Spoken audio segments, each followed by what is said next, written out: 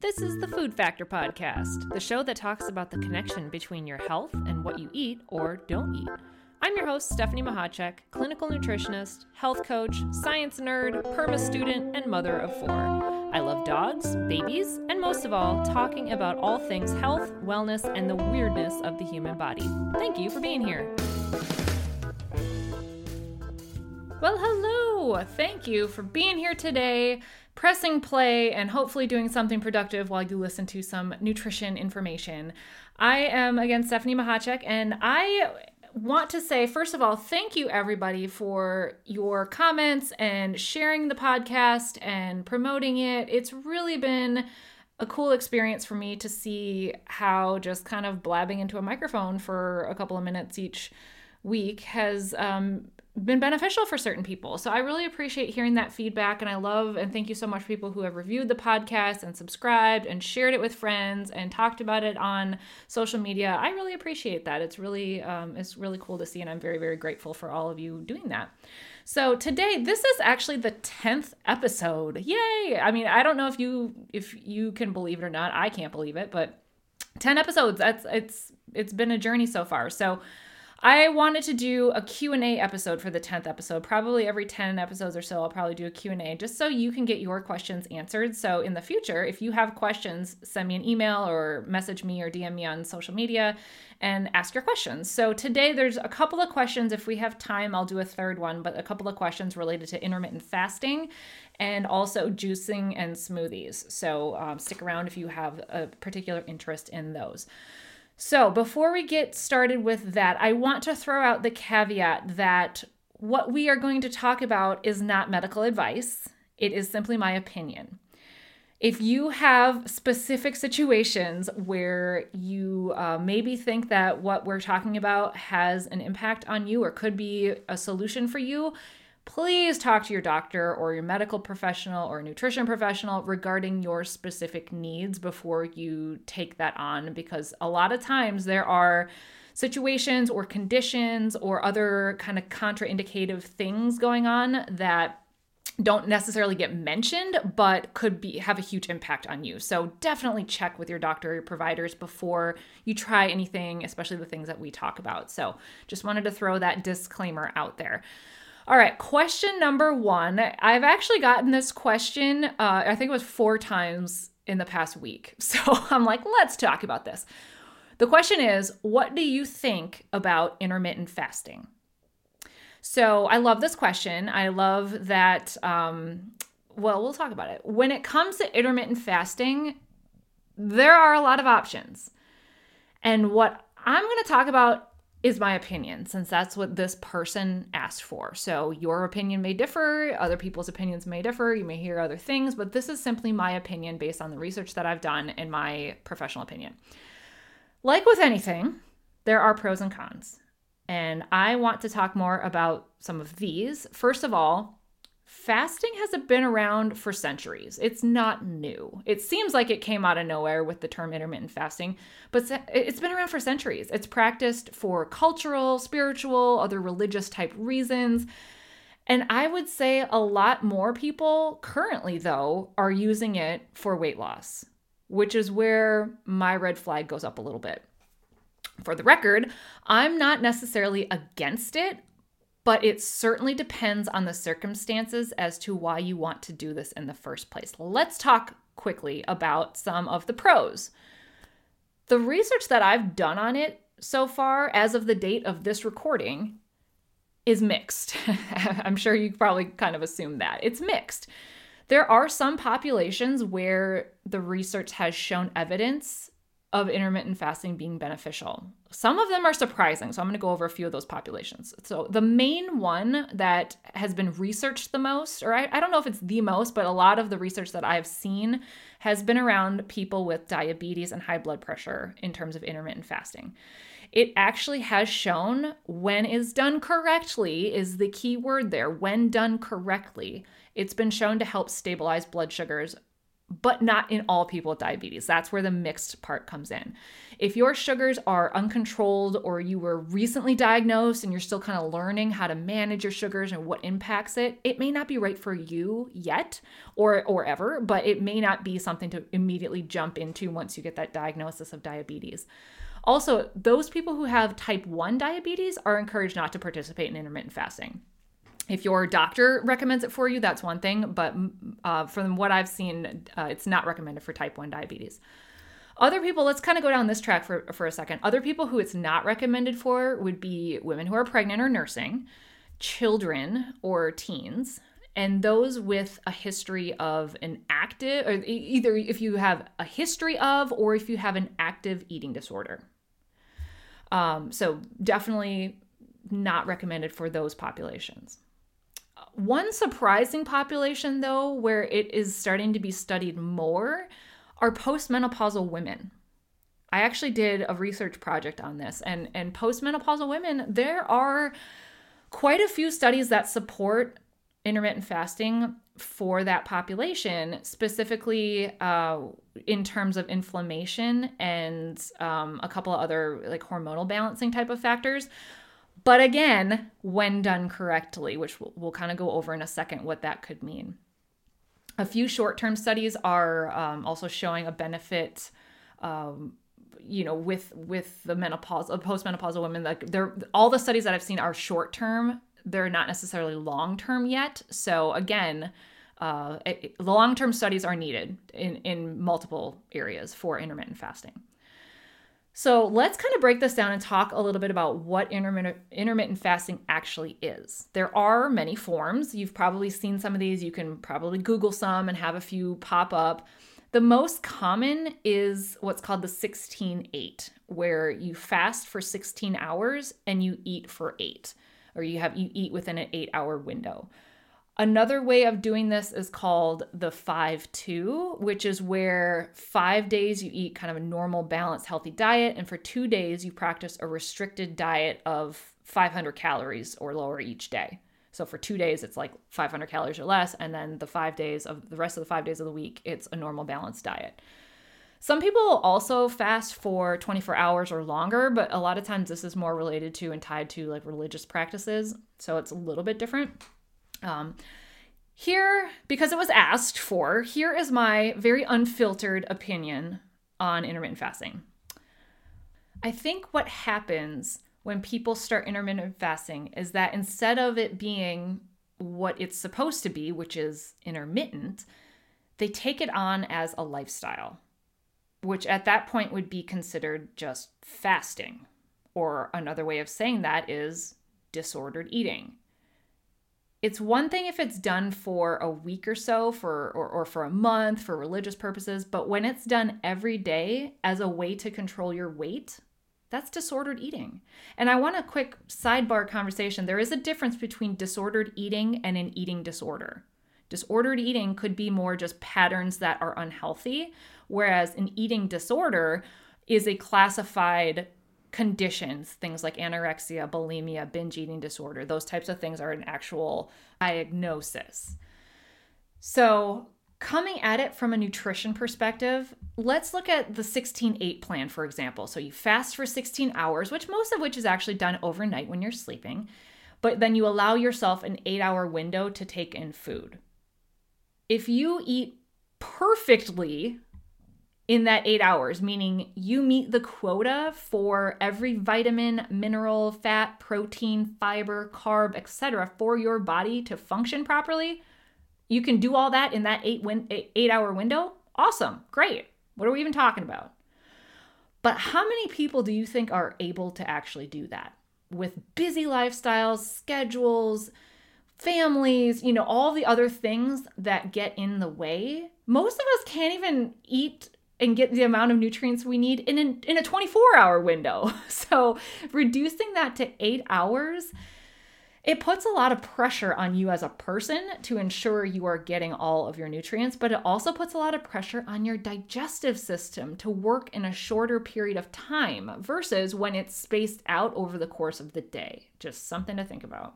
Another reason why I'm not a fan of intermittent fasting is that When a lot of people fast, they also tend to not drink water, which then leads to dehydration. Again, is this something that is a deal breaker? No. Could you focus on making sure you still get water if you choose to participate in intermittent fasting? Of course, but it's something to consider and something that oftentimes goes unthought of, that you're fasting, meaning like, oh, I can't have anything, but you still need to drink your water. There's also the psychological factor of restriction. When many of us restrict something, anything, whatever it is, it can lead to binges later on. Most of the time, these binges are on sugars and carbs, which, as we learned in episodes 7 and 8, are because of glucose dysregulation and stress hormones. So let's talk about that for a second too. Fasting is a stressor on your body. It is. Our brain doesn't know the difference between an intentional fast versus a famine. Our brain is set for survival. Our hormones are set for survival. It doesn't happen, of course, to everybody, but intermittent fasting can lead to things like binges and overeating and sugar cravings down the road. When it comes to your body being under stress, this now impacts your stress hormones like cortisol, which can lead to other hormones being thrown off. And it's just a cascade of things that can happen. And again, I'm being very cautious with what I'm saying. It's not guaranteed to happen. It can. And like with any diet that someone wants to try, so if this person came to me and they did and said, what do you think about intermittent fasting? I always ask them, what's your end game? Will you be intermittent fasting for the rest of your life? Will you stop after a month? Like, what's the plan? Because intermittent fasting should not be a lifestyle. I will back that up. It should not be a lifestyle. If it's a lifestyle, it's not intermittent. That's just plain fasting and restricting your food. So that is kind of my long-winded answer on what do you think about intermittent fasting. I personally do not do it. I personally don't recommend it for quite a few people, although as research comes out with certain populations, I am open to obtaining the research and considering it for other people and talking more about how it can benefit it based on what the research is showing. So, all right, so that is my 2 cents on intermittent fasting. The second question that I received was, what's the difference between juicing and smoothies? Is one better than the other? So kind of a 2-part question there. Oh, I love this question so much. Of course, I think I got on my soapbox a few times on juicing, or juice in general. So let's talk about the main difference between juicing and smoothies. Juicing is when you remove everything from the fruit or vegetable except for the watery component of it. And with that watery component, you do get some vitamins and minerals and things like that.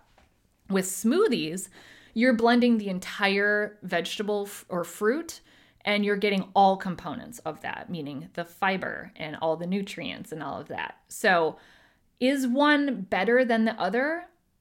I subscribe to the notion that yes, smoothies are by far better than juicing. And there's a couple of factors to this. One, like we talked about in previous episodes, juice, just plain juice, has no fiber in it.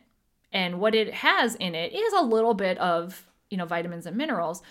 But what it has most of is fructose. And fructose, as we learned, goes straight to your liver and is processed in your liver. And it is now being linked to a lot of things, I shouldn't say a lot, but certain conditions like non-alcoholic fatty liver disease. It can cause a lot of inflammation and kind of some issues there.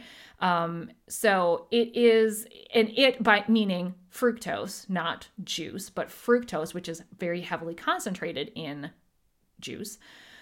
So I personally, but when you have the smoothie that has all the components of the whole food, like the fiber specifically, the fiber helps to protect your liver and protect your body from the effects of the fructose. So if you were to have the choice between juicing and smoothies, I would hands down every time pick smoothie.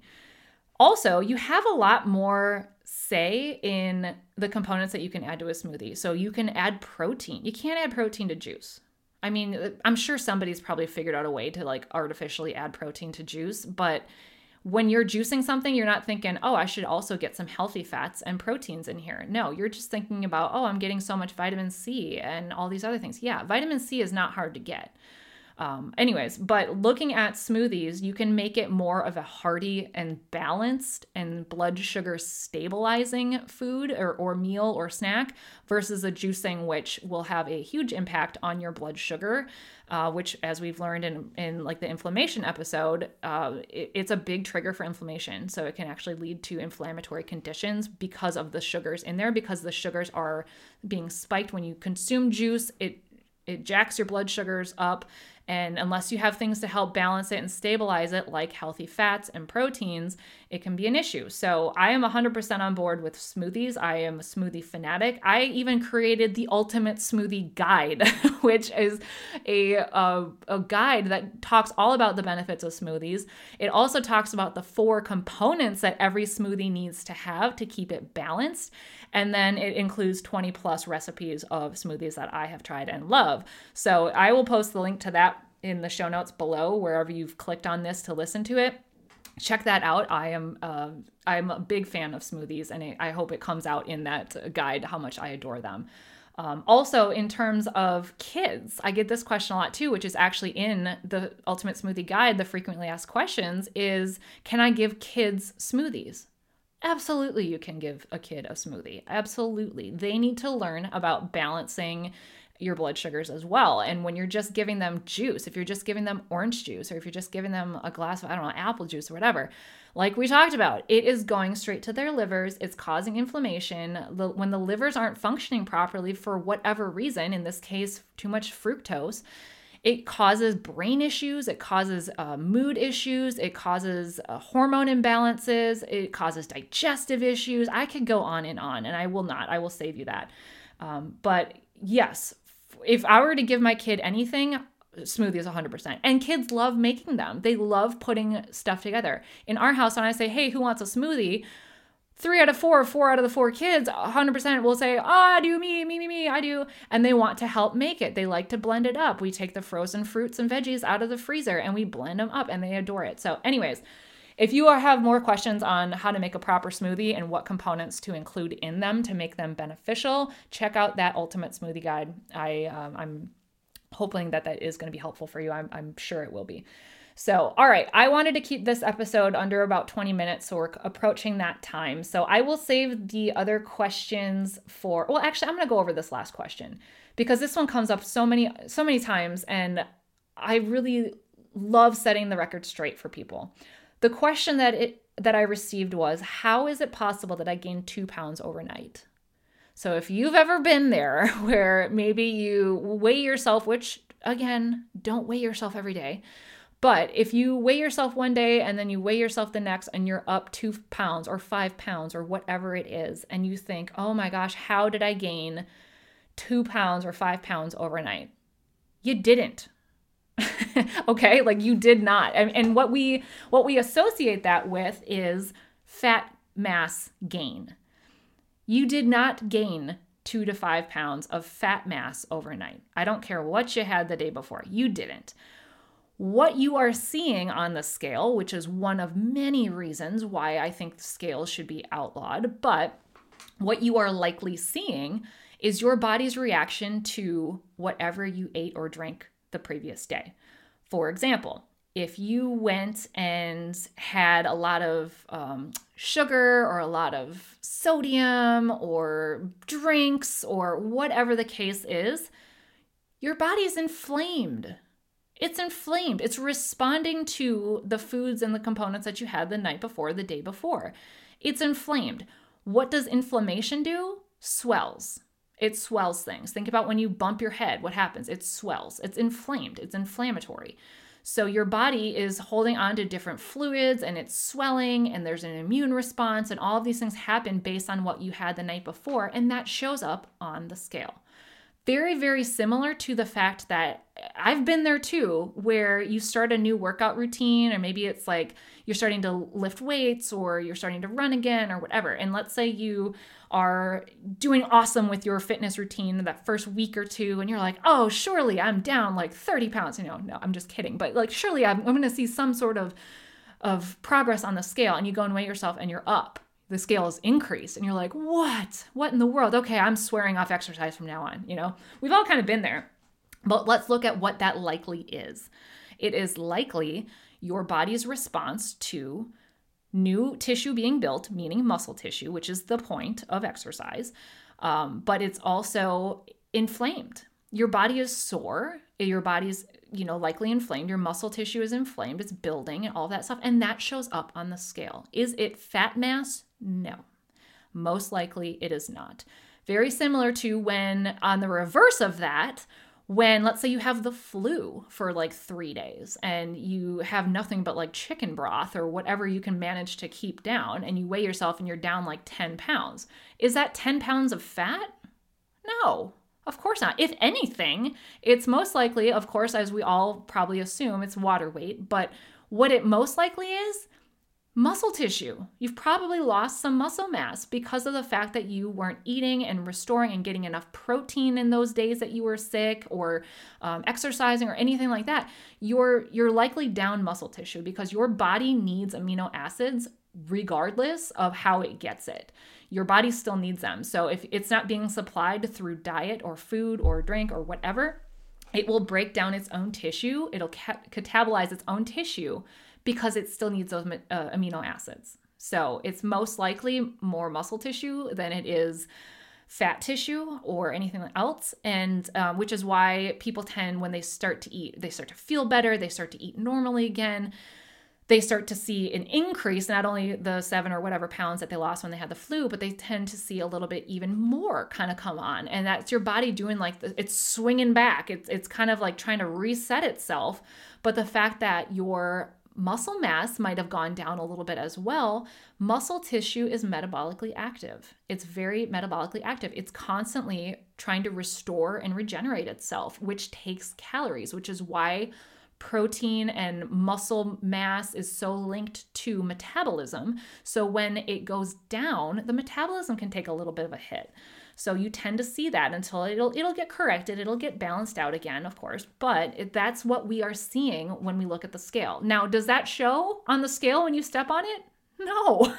What only shows is the number. Your distribution against gravity is all that it shows. But what we as humans, and especially, I'm going to pick on us ladies for a second, especially us women, we put and attach emotions to that. So when you see it up or down or wherever, we have a feeling, we have an emotion that is attached to that we tend to reflect on internally. And then that can set the tone. It sets the tone for the day. So again, I don't want to get on my weigh yourself soapbox, or don't weigh yourself soapbox, I should say.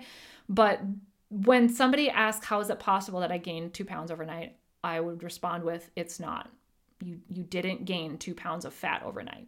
You most likely did not. The amount of calories and all of that is required to actually do that in one, in a 8-hour time span is not happening. It's just not. So anyways, hopefully those 3 questions were helpful. If you have questions that you want me to go over in my next Q&A or just on social media, please send them my way. I have a whole list of topics that I am wanting to talk about, but I want to talk about what you want to hear about and what you want to learn about. So please send those my way. I am so eager to get more topics that will be beneficial not only to you, but everyone else listening. Because a lot of times, if you're in any type of industry where you are working with populations of people, you hear the same things over and over again, which shows you that it's important to a lot of different people. So when I hear the same questions over and over again, that gives me a clue as to what is valuable information for you to hear. So if you have a question, I love hearing them. No matter what the question is, I am happy to address it. And even if I don't address it on the podcast, I will send you back some information in email or however you outreach me. I'm happy to do that. So as always, too, a reminder, I do free consultations. So if any of the things that we talked about kind of triggered something in you where you're like, I have a question though about this in my specific situation, you can schedule a free 20-minute consultation with me. The link is below in the show notes or always on the foodfactornutrition.com website. Just click chat now and I am happy to schedule that with you. So have a wonderful, wonderful rest of your week. I hope you are doing marvelous and staying healthy. And let me know if I can help in any way. Bye.